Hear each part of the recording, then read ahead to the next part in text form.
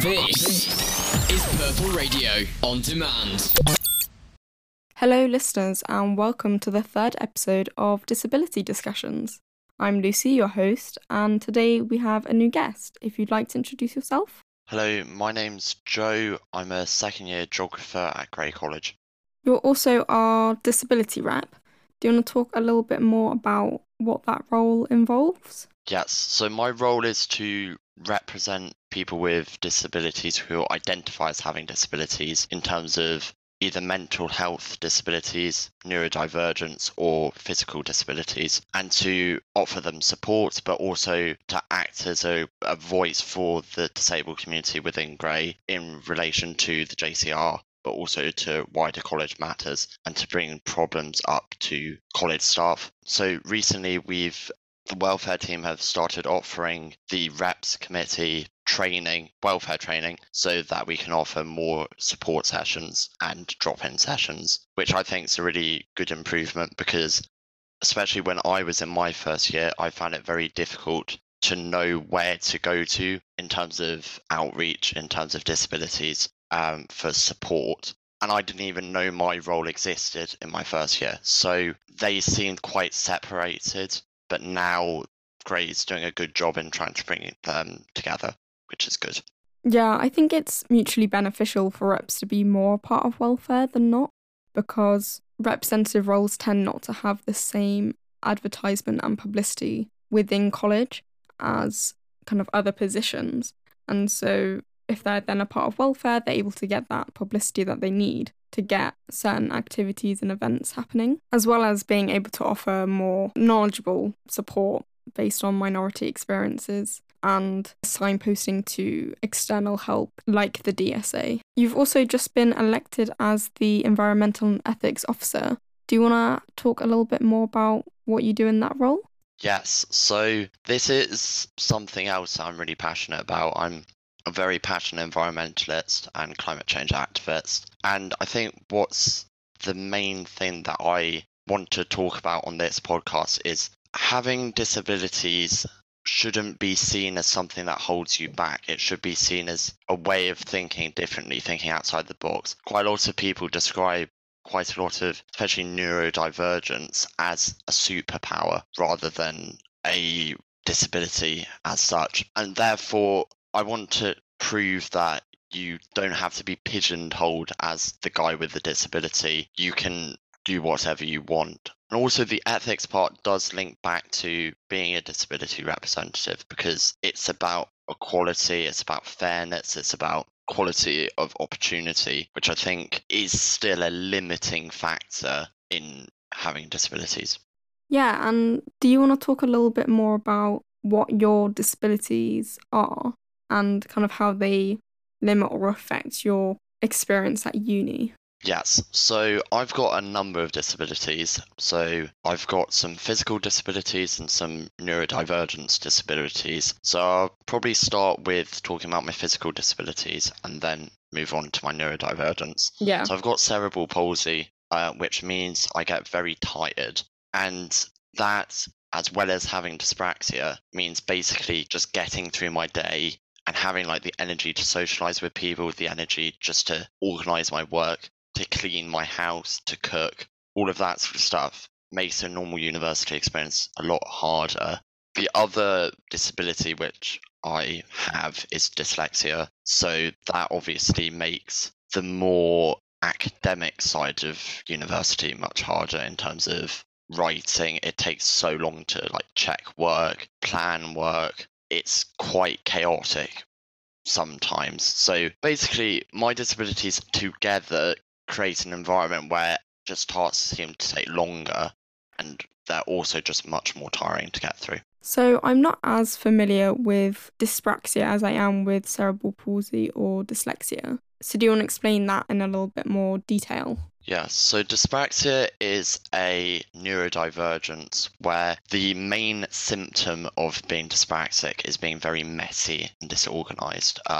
It's a form of an executive functioning disorder, so it's similar in a way to ADHD in the fact that you feel like you are doing so much all the time and you're going 100 miles an hour, but you can't actually Get anywhere. remember or get anywhere exactly. Yeah. So stuff like that is where dyspraxia makes it life quite challenging. It's also one of these neurodivergences which are less well understood in the both scientific community, but also in general disability chats, because people with dyspraxia historically were just called lazy or disorganized people. And so if I go back to like my time at school, being dyspraxic, it's like forgetting your pencil case, forgetting homework, all of that sort of stuff is quite a regular occurrence. And in order to compensate for my dyspraxia, I have to basically start tasks months before to almost force myself to complete it. Otherwise, Yeah. it's just good because it takes such a long time to physically complete.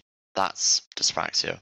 Yeah, that sounds super similar to ADHD. A lot of neurodivergent conditions are understudied. Historically, they were only studied in kind of white males, specifically with autism and ADHD. The stereotype is men having that. And for example, if you look on TV, the characters that always have it are always white males. So a lot of research is now coming out about these conditions in women and also people of colour, because they were left out of a lot of studies as well.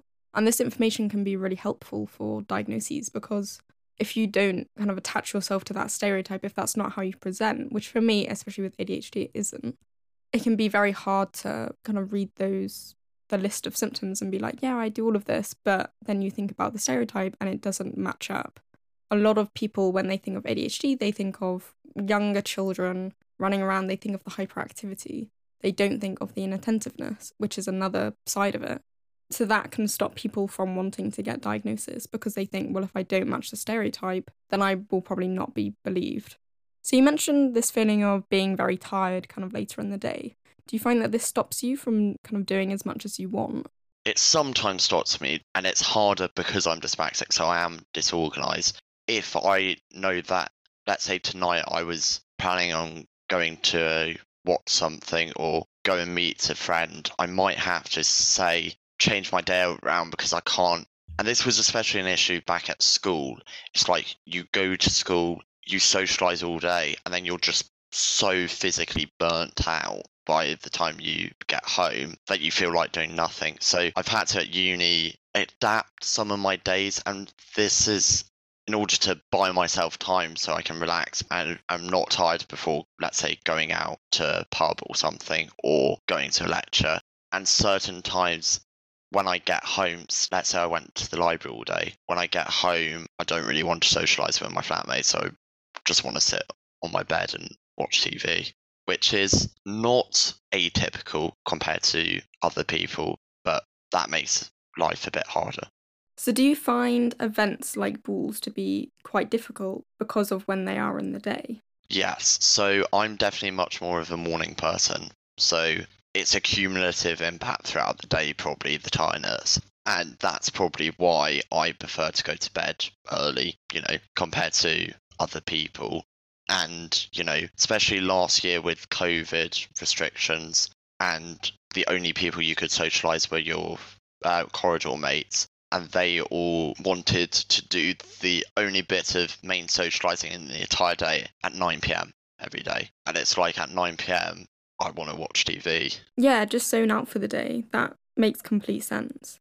I find that I have more of a social battery. The more people I have to talk to, the more kind of large crowds I have to be in, especially at events, the more tired I'm going to be. And eventually when it depletes, it becomes unbearable and completely overwhelming. Whereas yours sounds more like a general battery that will deplete as time goes by, not as much affected by the socialising of an event, more just because it's later in the day, which makes a lot of sense. So is there anything else that you're kind of up to apart from the JCR roles? I play cricket for the JCR and also hockey. I'm a hockey goalkeeper, so I'm a bit crazy. So I stand in the way of a ball being whacked in my face. I've always been really passionate about sport, and this is something that I did want to talk about today, because sport as a whole is quite ableist, to be honest. And saying I've got a disability does, in certain situations, people reject you without even making an effort to see if you can do it, because I can. The other thing is you have to work a lot harder to get to the same level as a person without disabilities. So, for example, in addition to college sport, I also play cricket for Surrey's Disability 11.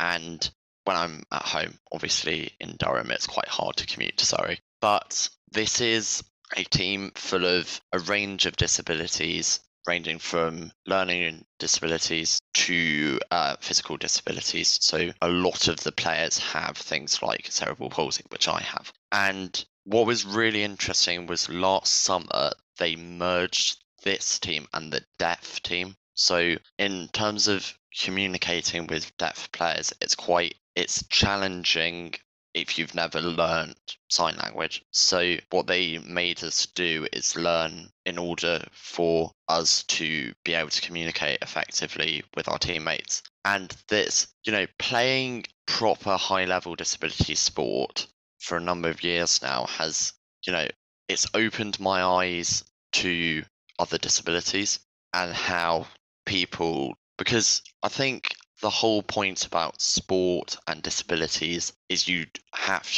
can do it, but you have to be very determined and resilient to failure, more so than non-disabled people. And also because sport isn't the most open and accepting, especially when you're a young teenager.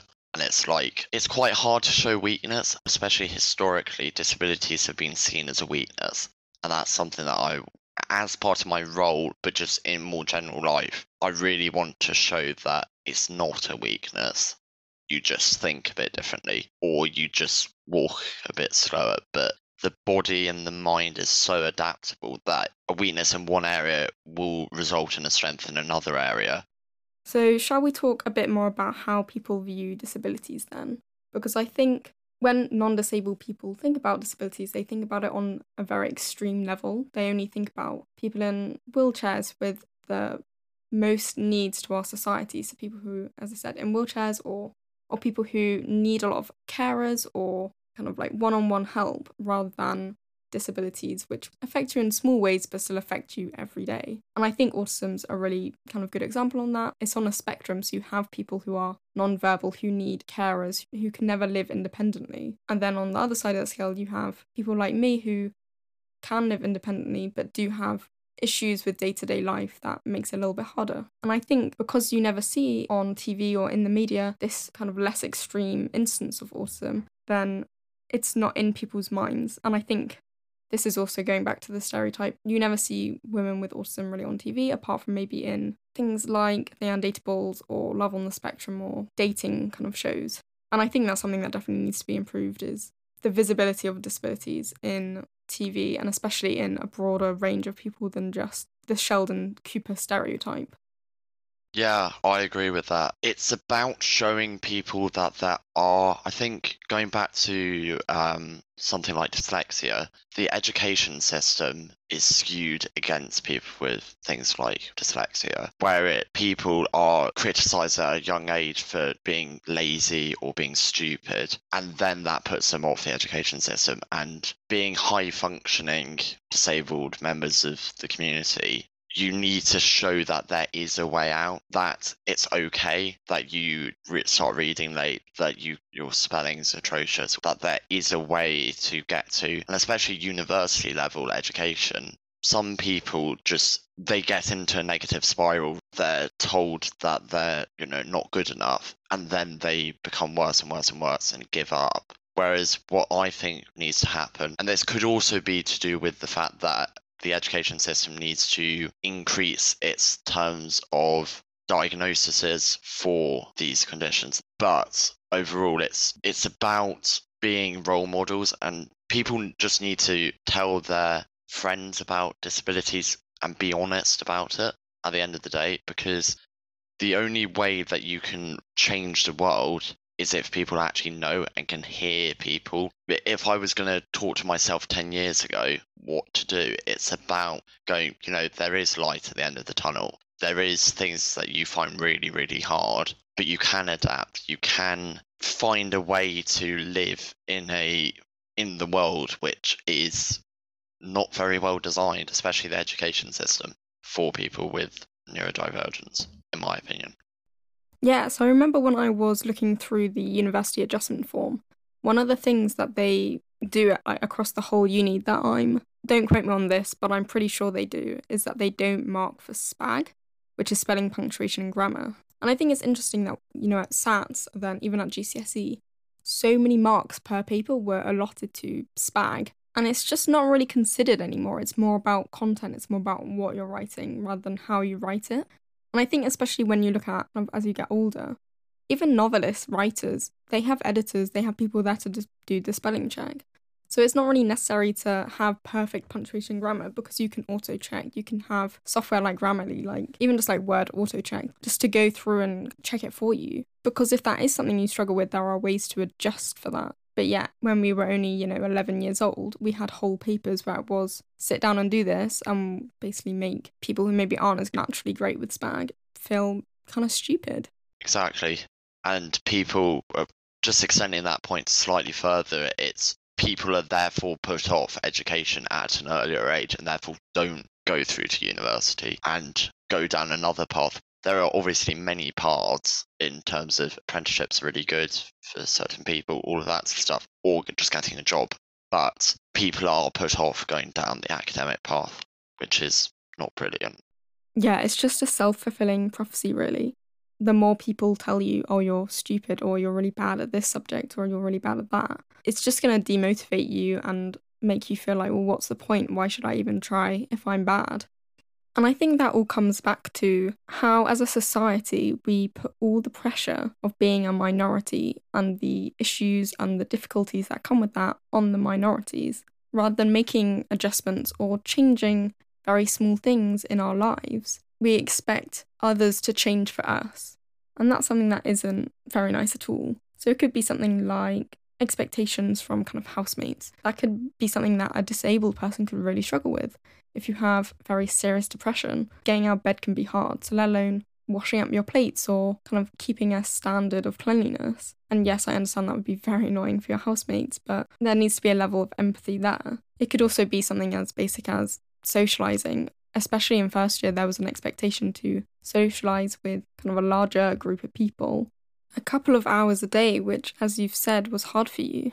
And often you have to make the choice to either force yourself to fit in, to be part of the group, to go out and socialise, and maybe even push yourself past a boundary or to a point of overwhelm, or isolate yourself and kind of become a social outcast and other yourself because you're putting your mental health and your physical well-being over fitting in. But that can also make you kind of a social pariah, because unfortunately, if you do distance yourself, people will make these snap judgments about you. They'll think, oh yeah, they're really introverted, or they're never going to socialise with us because they just keep going off. But actually it could be a case of, I want to socialise with you, but I can't because it's just not accessible for me right now. And that was particularly an issue in freshers. Freshers in itself is an overwhelming experience. The first time you move away, the first time you might not have lived with your kind of family. But particularly if you have a disability, especially one that affects kind of socialisation or maybe energy levels throughout the day.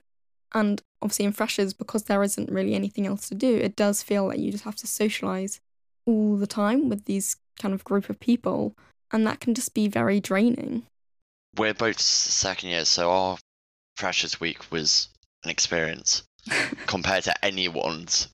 But that probably leads on to another topic of discussion quite nicely, is the alcohol culture at university, especially the alcohol culture at Durham. Yeah. That was a massive shock for me. Coming from, basically not drinking to within 20 minutes of arriving, having some alcohol thrust in my hand. It's quite intimidating.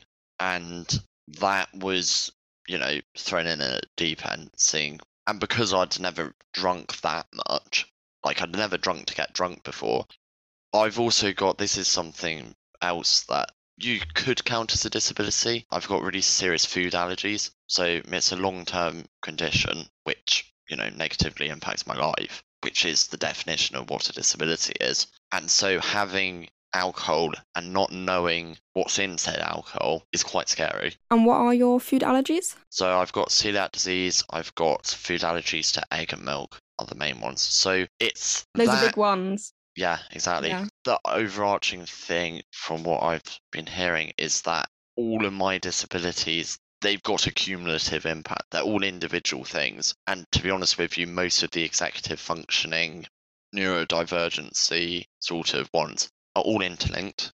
You know, they present themselves in slightly different ways, but it's that cumulative impact which just makes life quite hard sometimes. Okay, that's nothing to do with the alcohol thing. Let's go back to that. My experience of Freshers Week was quite a residential one. It felt very strange, the FREPs that we had, because we didn't have any nighttime activities, it was all during the day.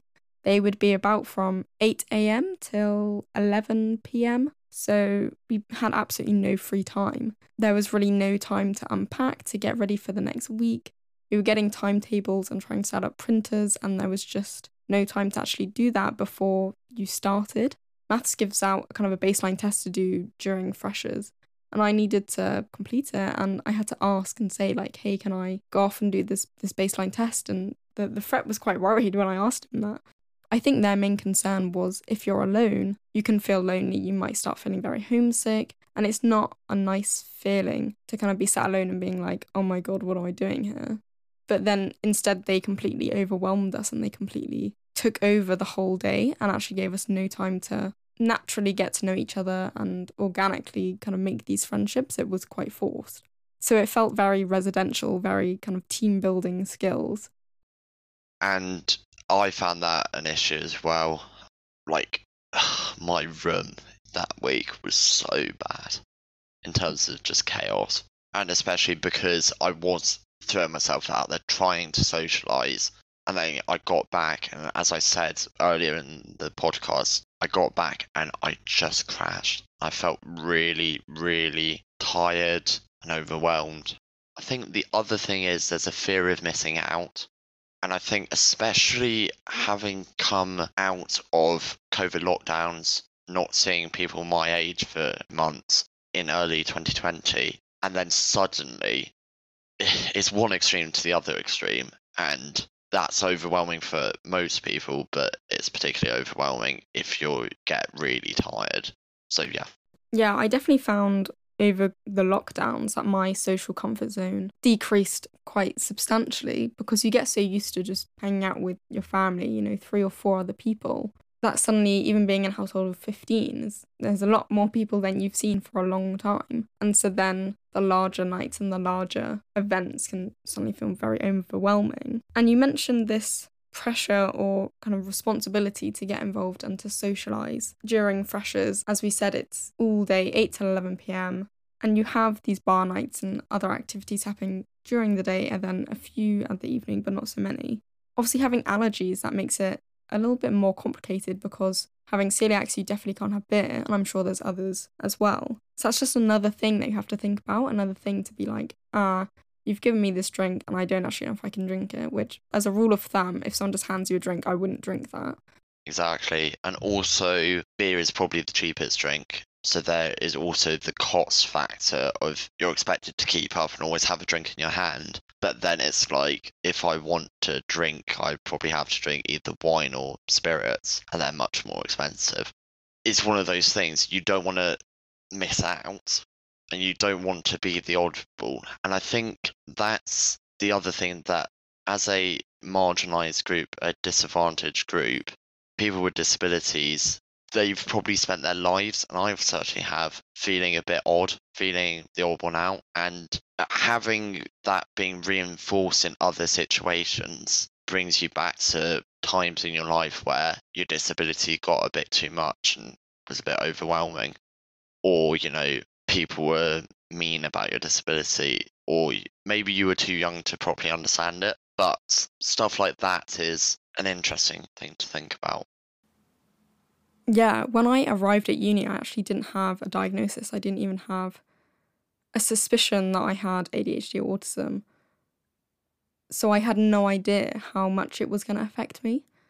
But as a non-drinker, I did know that that was putting a bit of a target on my back. And I do think that there were comments only by the boys about everyone should be drinking, everyone should be participating, because some people do take it quite badly if you don't drink. I never had an issue with the girls. I don't think they even questioned it.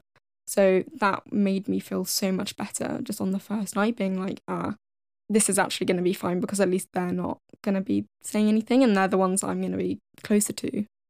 But I still had to work a little harder, especially with the guys, because they made the assumption that I was boring based off the fact that I didn't drink. And so a lot of them didn't really want to talk to me, or they weren't as interested in having a conversation, which is just a horrible attitude because you don't know why someone doesn't drink. You don't know what the reason is behind that. Exactly. There is also the fact that men, especially, well, two things, they don't talk if they've got disabilities enough, because toxic masculinity and a sort of rugby lad culture, showing weakness is not accepted. And speaking up and saying I've got a disability and it hinders me in these ways is quite hard as a man. It's another thing that men find it quite hard to talk about their mental health as well. I think it's a similar thing that it's quite hard to show weakness, to say, I need help. That is a very important issue, which hopefully in my role as Gray's disability rep, I want to try and get across. But actually, from next year, with being the environment and ethics officer, in terms of the ethics, I want to link up with, let's say, the welfare team a bit more and say, there needs to be concerted campaigns for men to talk about weakness and accept everyone's different. Everyone's has their strengths and has their weaknesses, and it's okay to talk about that. And it doesn't necessarily have to be disabled people, but I think before uni, I probably never said out loud to friends, I have a disability. And that's really unhealthy. I probably spent 18 years of my life not saying that. And I've clearly had my disabilities for a long time, and most of them were diagnosed when I was like 12 or 13. So it's been a long time in the making, but I never felt comfortable to say it out loud. And I think that might partially be because I went to a private school, and private schools' cultures are even more toxic in terms of masculinity and stuff like that. So I wanted to fit in. Yeah, I think with the masculinity thing, from the guys I'm close to at uni who were in my household last year, we had quite an uneven split. So it was nine guys, 6 girls. From kind of having interacted with them and seen their interactions on a very close level, from having lived with them and also done multiple lockdowns and isolations with them, there definitely seemed to be this need and longing to be a part of the group and a real fear to speak out against anyone. Even though multiple of them might disagree with what someone's done, they would never say anything. And it felt like they were kind of tiptoeing around each other at times, because even if they were angry at each other, even if they didn't like each other, they could just never say anything, because I think they felt scared that if they did, everyone else would turn on them and they wouldn't be a part of the group anymore. Which, if those are all your closest friends, it's really sad that you can't say, hey, I don't agree with that decision you made and I don't think that was the right thing to do, because it just means that there's no accountability if someone does something that is wrong or that isn't okay. Exactly. Yeah, it's not brilliant. And it makes people feel isolated. Also, it sort of probably made me feel like I was pretending to be someone I wasn't, especially in those first couple of weeks. And then my building, we all got COVID. So I spent a week of freshers, which was really intense, and then 2 weeks locked away in my room. And that amplified that sense of worrying that you were pretending to be someone you're not and stuff like that, and not being true to yourself. And probably actually when I came out of that isolation, that was when I first started telling people I've got a disability, because I thought I need to be true and open and honest to myself, but also to other people, because we all live in a world where luckily people are more accepting of things. It's definitely even improved over my lifetime, people's acceptance of different things, sex, gender, race. But I think the conversation about disability hasn't gone through the exact same movement to proper equality and people actually talking about it. There's been the Me Too movement, there's been the Black Lives Matter movement. I feel like there needs to be a movement surrounding disability rights and raising awareness of people with disabilities and making it more normal and mainstream to have characters on the TV not be defined by their disability, just to have that disability. So it's just seen as a normal thing, because it is a normal thing. And so many people live with hidden or invisible disabilities every day of their lives, trying to fit in. And that's not what we should be doing, really, in my opinion. Yeah, I think if you look at, for instance, kind of mental health conditions and how that's presented on TV shows with things like 13 Reasons Why, Euphoria, it's either romanticized or sexualized. It can never just be, here's someone with a mental health condition and this is what they're going through, or this is just a part of their lives. It's always got to be a little bit more. It's always got to be jazzed up in a way. And I think if you look at anything that kind of falls under disabilities or mental health conditions, often the main issue is they aren't being directed or produced by actually disabled people with mental health conditions, such as Music, which is a film made by Sia all about a non-verbal autistic girl. She didn't consult any autistic people on this. She doesn't have autism. The person who played the main character doesn't have autism. They had no feedback apart from right at the beginning. I think I read that they had someone that they were talking to who was non-verbal autistic, and they found it so overwhelming that they couldn't work with them any longer. The person refused to talk to Sia anymore about this film. And I think if you're making a film that centers around a character that has a very similar experience to the person you're talking to, and it's so inaccessible that the person that you're getting all your references from will no longer talk to you and finds it so overwhelming that they're having panic attacks, that just shows how wrong her and her team went about it. And I think that's a very good example of a lot of TV shows and movies that are made about disabilities are not made for or by disabled people. And I think that's the biggest issue with a lot of the media surrounding disabilities.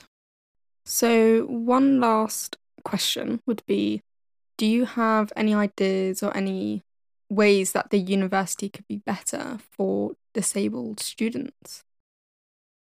I think there are a couple of ideas. I actually wrote some of these down when I was thinking about it earlier.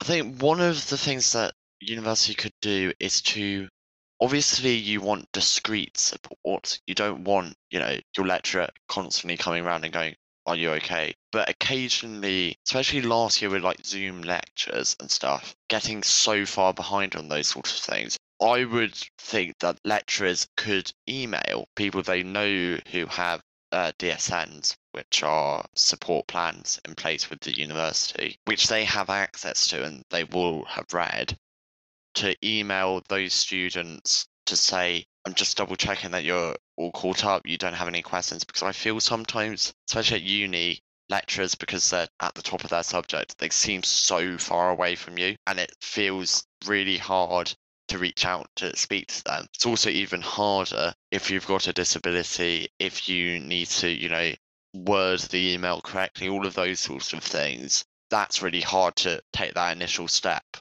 So if the university could do something like that, that might be useful. And probably my final suggestion is, I think every department should have talks with their freshers as some of the introductory talks, like an education-based module or tool that people have to do.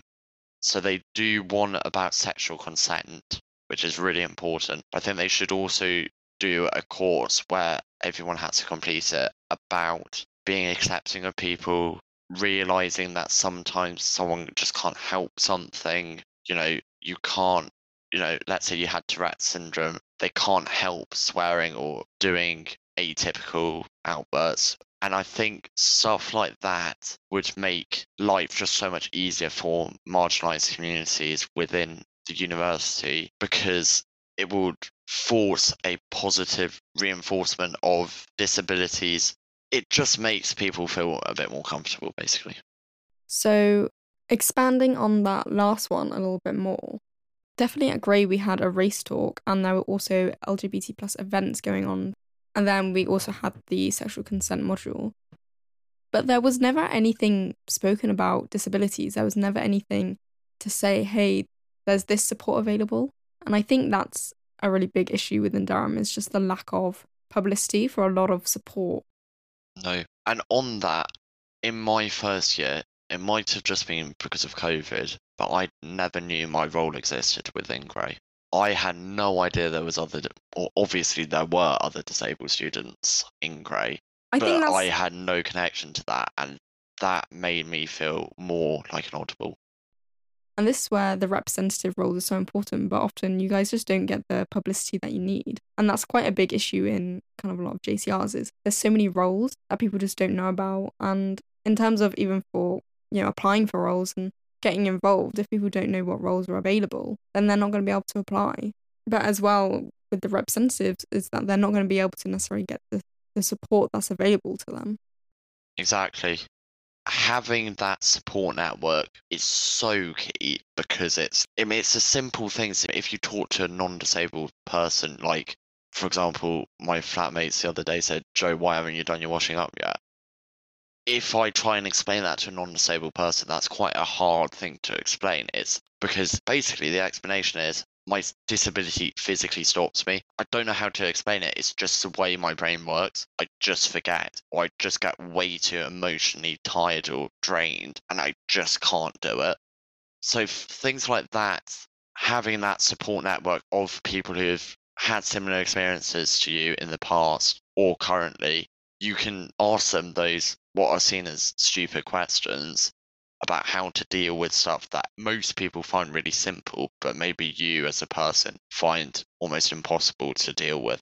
I think the biggest difficulty in these roles and trying to get more kind of disabled people talking is the fact that people just don't want to put themselves out there. It's a scary experience to obviously stand up and say, yes, I am disabled, because you don't know what reaction you're going to get. You don't know if people are going to start treating you differently. And that means that a lot of these roles tend to go unfilled because they just can't get people to sign up to them. Yeah, I definitely agree. And I think that probably is even more the case for people with, for example, on the autistic spectrum, where social interactions are harder. I don't know what you think about that, but putting yourself out there is hard enough. I don't have too much of an issue with socialising. My autism's more to do with sensory issues and executive functioning, so an overlap with ADHD. But there definitely are kind of smaller things socially that I don't tend to pick up on as much. I'm really bad with asking people their name. Like, I could be sat next to someone for 4 tutorials in a row. I still won't remember their name, and I'll never have asked because I just always forget. Even if I'm talking to them throughout the lesson, I'll never ask. But anyway, yeah, I can see how those with, for instance, social anxiety or issues with talking to strangers or speaking in front of crowds even, that could be a really stressful role to take up, and definitely something that you would just not consider wanting to do. Yeah, and it's those sort of things which, for a non-disabled person, they fly through their day with those things not happening to them. But that just, it seems to happen all the time for me. Not that in particular, but those things which to non-disabled people seem so easy and so typical. How I like to describe it is you feel like you're constantly running through the day and you're constantly tripping up, getting yourself standing up and getting running again, and then you trip up again, and then you trip up again. And it's quite exhausting. Yeah, it's all the little hurdles that you kind of have to deal with every day that can just be so exhausting to keep up with. So is there anything else that you want to kind of add on? I just wanted to say thank you so much for doing this podcast series. It's really important, and I wish this had happened before. These sorts of conversations are very hard to have, but are so important, and the world's not going to get a better place and a more accepting place for people with disabilities, and ableism's not going to go down unless people understand and have these conversations and people know how actually really tough it is to live with a disability. You might seem to be on the outside fine, but it's like a swan. On the top you present as fine, but underneath you're kicking madly to stay up with the crowd and stuff, So I'm really thankful that you've put your time into doing stuff like this. Thank you so much for coming on and having this chat with me. So next week will be a Q&A where I'll talk a little bit more about DSNs and DSAs, because I've realised we've been talking a lot about that without actually explaining what they are, as well as any other questions that people send in when I put that on the Instagram, which will probably be just after this goes out. So get your questions in if you have any. It'll be on @disabilitydiscussions, which is our Instagram. And if you want to be on the show, please send a message and we'll arrange a time and date. Thank you for listening and goodbye. Purple Radio Podcasts. Thanks for downloading this Purple Radio podcast. For more great content and to listen live, head to purpleradio.co.uk.